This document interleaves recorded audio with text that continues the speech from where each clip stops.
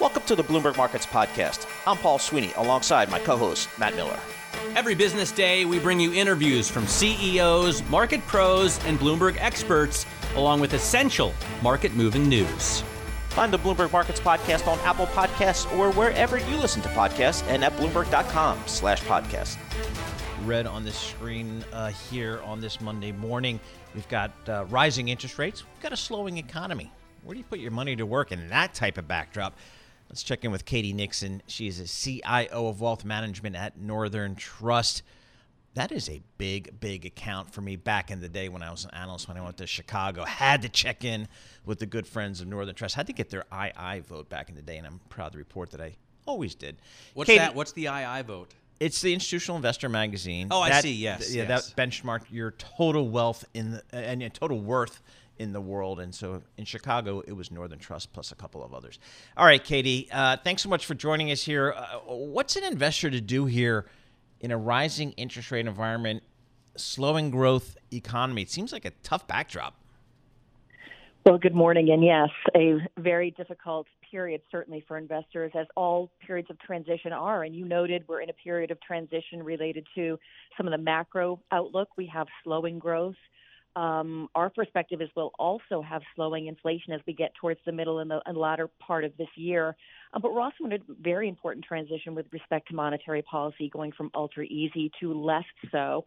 But what we would characterize it as tighter, not tight. We still believe that conditions are going to be, at the end of the day, still quite accommodative, mainly because we don't think the Fed's going to be able to go through with all of the rate hikes that are now built into market expectations. Do days then this morning or Friday present a buying opportunity? Because clearly this sell-off is on the back of geopolitical risk. Well, I mean, I think if you look historically, what you see is periods of high volatility typically are, outside of recessions, a good time to buy. What I would say, though, and it kind of goes back to one of the comments made earlier about cash, investors right now need to go back to their plan and make sure that their plan is right, that it's aligned with their financial goals, that they have the liquidity, that they have cash on hand to fund their goals during periods of volatility. And right now, we see volatility in both the stock and the bond market. So you don't want to be forced to sell your investment-grade bonds, your muni bonds, or your equities under duress. So it's pretty safe to say it's a good strategy to have, a year of spending sitting in cash. Sometimes it's an expensive insurance policy. Certainly with zero interest rates, it's an expensive insurance policy. But it's worth it during periods like this when you can draw down your cash and avoid having to sell other assets under duress. So my best advice right now is go back to your plan. Make sure you have the cash that you might need over the next year, because we're certainly going to be in for a period of volatility here. This is becoming consensus. Cash went from trash to king, right? As I pull out my wad of cash. Paul has always been bullish cash. But honestly, Katie, we've seen, cash was not favored last year. And it seems that now, you're talking about it. Goldman Sachs, I mentioned earlier, is recommending investors go to a substantial portion of cash. So it seems like the right time. Well, I would say we always give that advice, though. We have a goals-based framework where we specifically align clients' financial goals with assets and strategies. And so we always recommend having a year of cash in portfolios. What I would say, though, is, it's been a tough call for tactical investors with respect to cash, because you're getting zero interest rates. With high-level inflation, you're getting a deeply negative real rate. So for tactical investors with shorter-term time horizons that aren't aligned against goals, it's been very difficult and challenging to hold cash. All right, so if I'm not in cash, I want to be in equities. I have the courage to be in equities, as Tom Keene would say. Am I looking at the big growth names that have been so good for so long? I'm thinking more than a decade, really. The Amazons and the Apples have delivered for shareholders. Or do I stick with that cyclical trade that's worked so well over the past couple of years?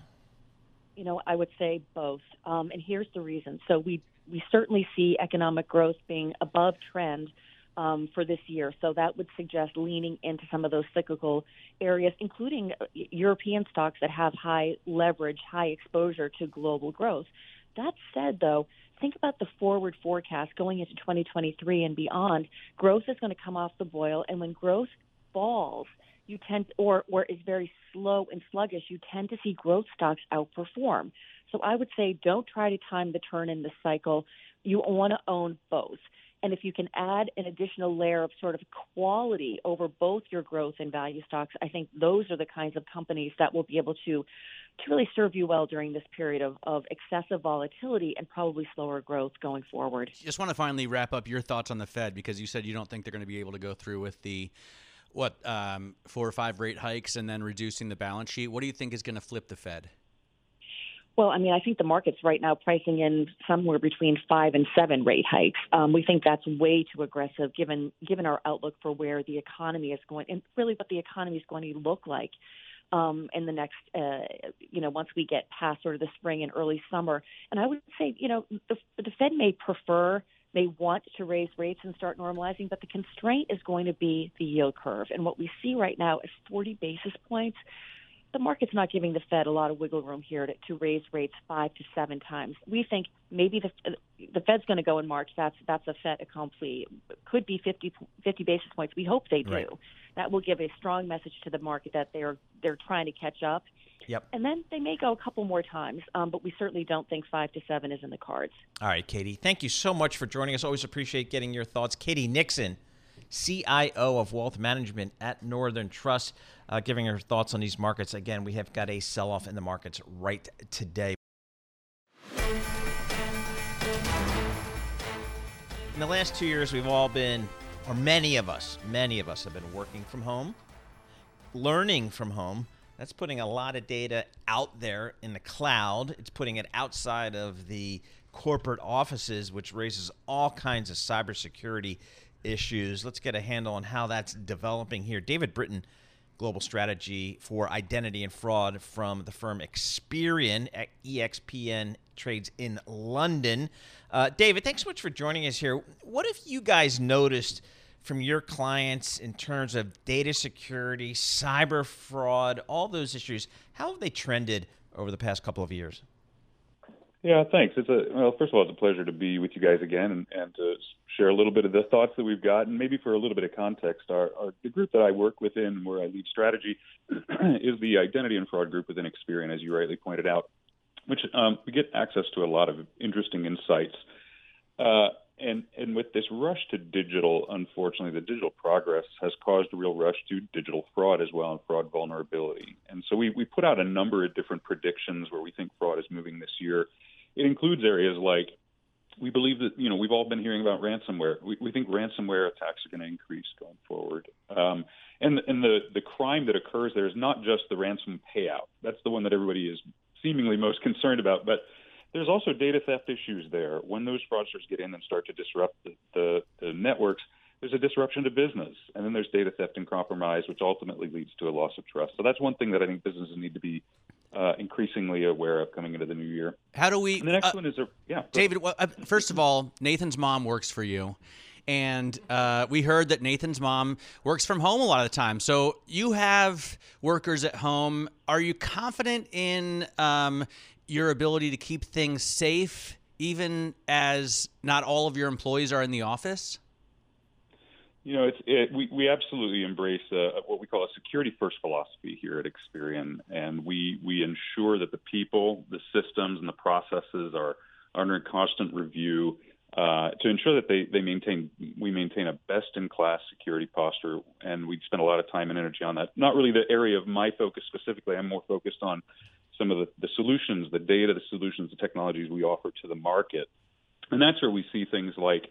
Along with I didn't really mean your ability to stay safe. I meant all of us, because we're all doing that right now, David. Not me and Paul, or Nathan, but everyone else is working from home, and there haven't been any massive catastrophes yet.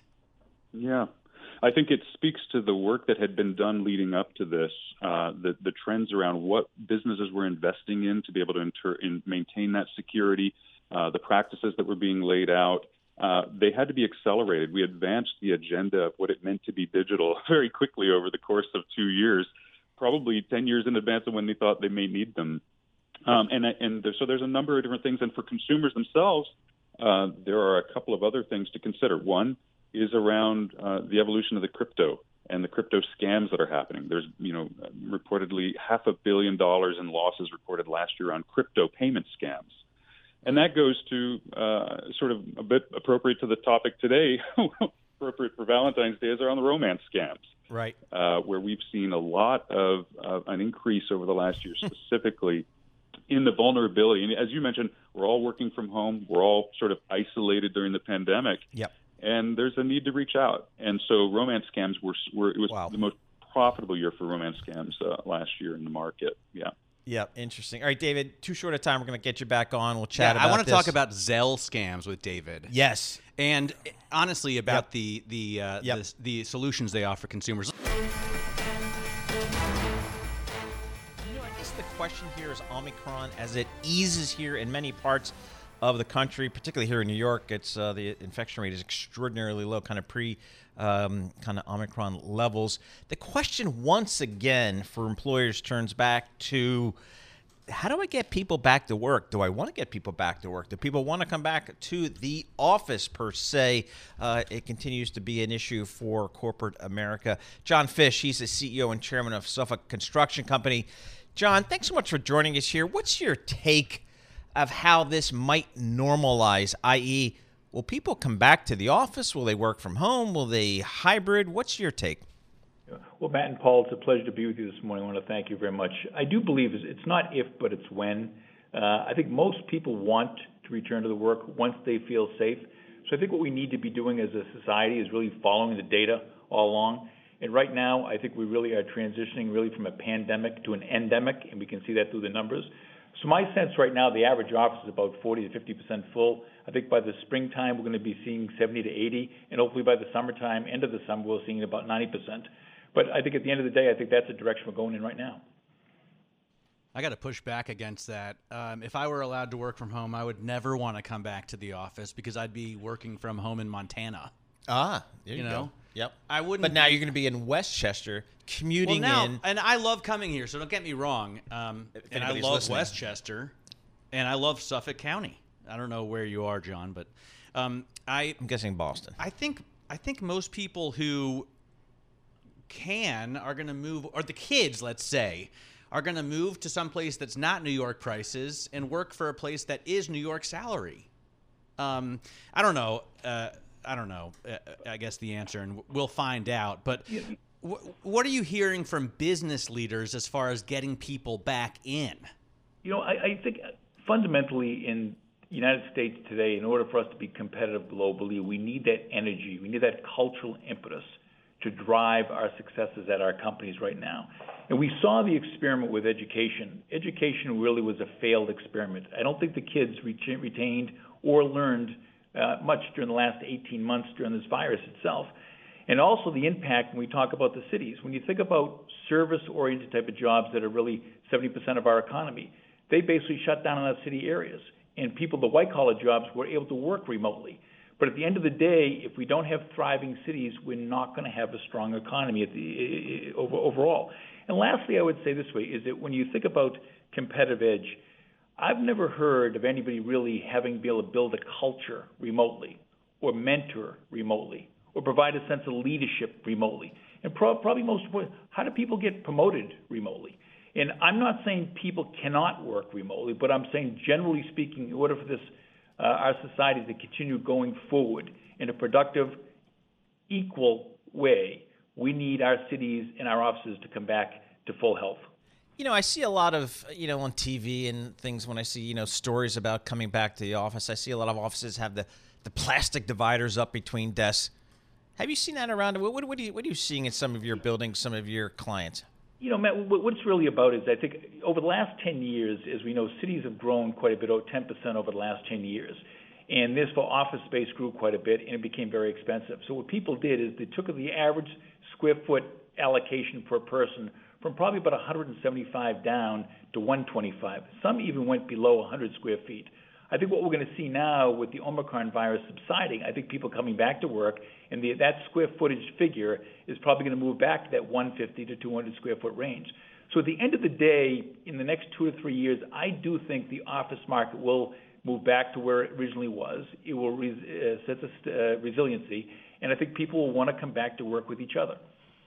I wonder about travel between, along the eastern seaboard. You are obviously, we hear a little Boston there, and I think you're rated one of the 100 most important people in Boston, 100 most influential people in Boston by Boston Magazine. You also sit on the executive committee of the Real Estate Board of New York. So you're up and down the eastern seaboard.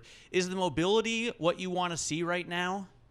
Again, I'm going to go back to this issue of safety. Going to the airports right now, I think you look at their protocols that have been put in place, and I believe it is safe for people to travel today, especially on airlines. You take a look at how they've improved the HVA system on these planes. It's never been as strong as it has been right now. But at the end of the day, what we are seeing is we're dealing with an endemic right now. The numbers and the data show that the virus is subsiding, and we are getting close, hopefully, to what we call herd immunity. At the end of the day, if we can achieve that, I think we're all back in business. And I think at the end of the day, in a competitive society, especially in globalization, we have to be with each other. Totally agree. I just wonder what you want to see beyond it. I mean, Paul and I, we're done with the pandemic. So What's next? To me, I think in a sense of normalcy. I think what people want to be, they want to be with their families with a sense of confidence and comfort. They want to be with their workers in work and having that social experience. At the end of the day, we all think about building our personal and professional balance sheets. We can't build our personal balance sheet or our professional balance sheet working remotely in isolation. And I think the whole issue of the school experience nationally proved that out. Hey, John, thanks so much for joining us. Really appreciate getting some of your time here. John Fish, CEO and chairman of Suffolk Construction Company, getting a little sense of kind of what the new normal might look like for back to work. It's interesting here in New York City. You cannot get an apartment. There's not any vacancies for apartments. But I don't know where the people maybe they're going to all Hoboken. day. Do the kids still go to Hoboken? They do, but yeah, they do. But but they're not going to the offices. That's really odd. One of the topics that Matt and I like to discuss is the supply chain issue, which has become such an economic headwind on a global scale as one of the fallouts from this pandemic. And when we do that, we often talk about some of the big companies, whether it's a big box retailer like Walmart or a big transportation company like some of the railroads. But I'm going to go at it from the angle of some smaller, newer businesses, and our next guest can help us talk about that. Laura Modi, CEO and co-founder of Bobby. Bobby is a baby formula delivery startup that sells direct-to-consumer and offers a subscription service to parents across the United States. Laura, thanks so much for joining us here. Talk to us about your business, getting stuff, delivering stuff. How are you dealing with what has been, a supply chain challenge for so many sectors of this economy? Yeah, delighted to be chatting with you guys again.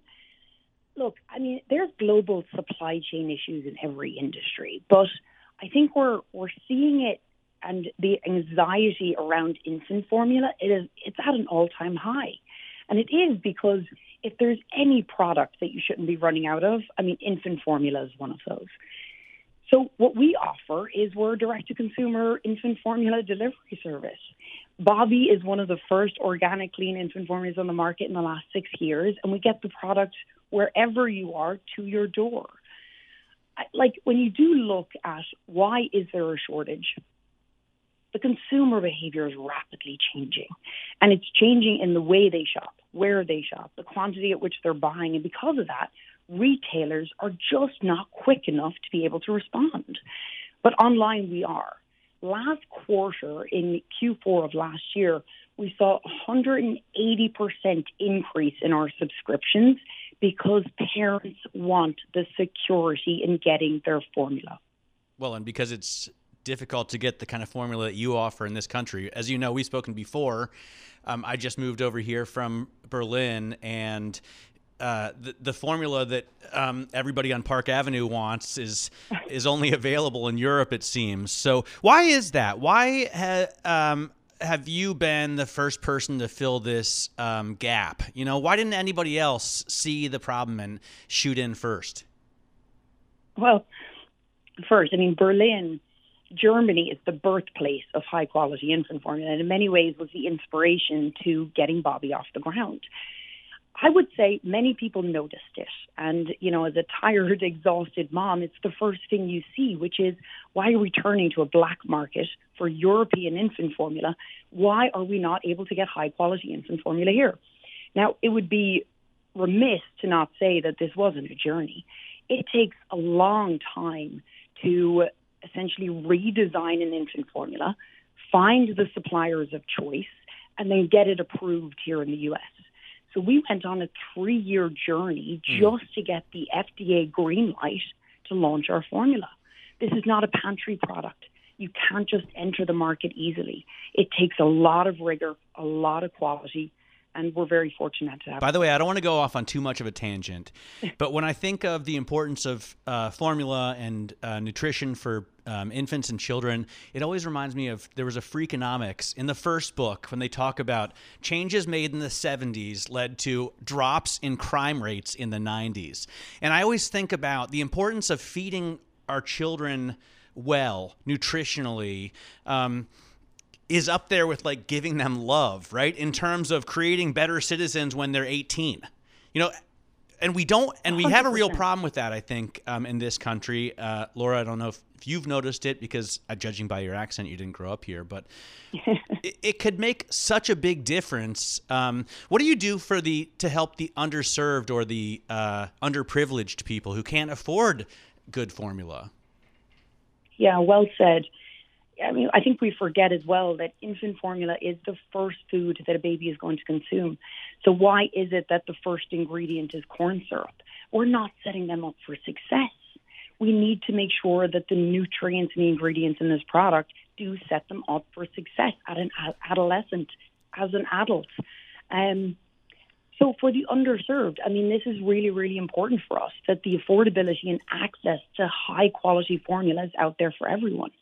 We've made a commitment that for every can purchase, it equals a feed to a baby. And we've made many different partnerships with those underserved communities like Brilliant Detroit, where we're giving Bobby back to make sure it is accessed by everyone.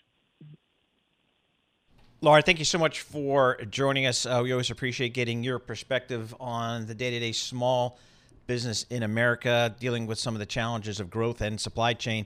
Laura Modi, CEO and co-founder of the firm Bobby, which provides baby formula delivery.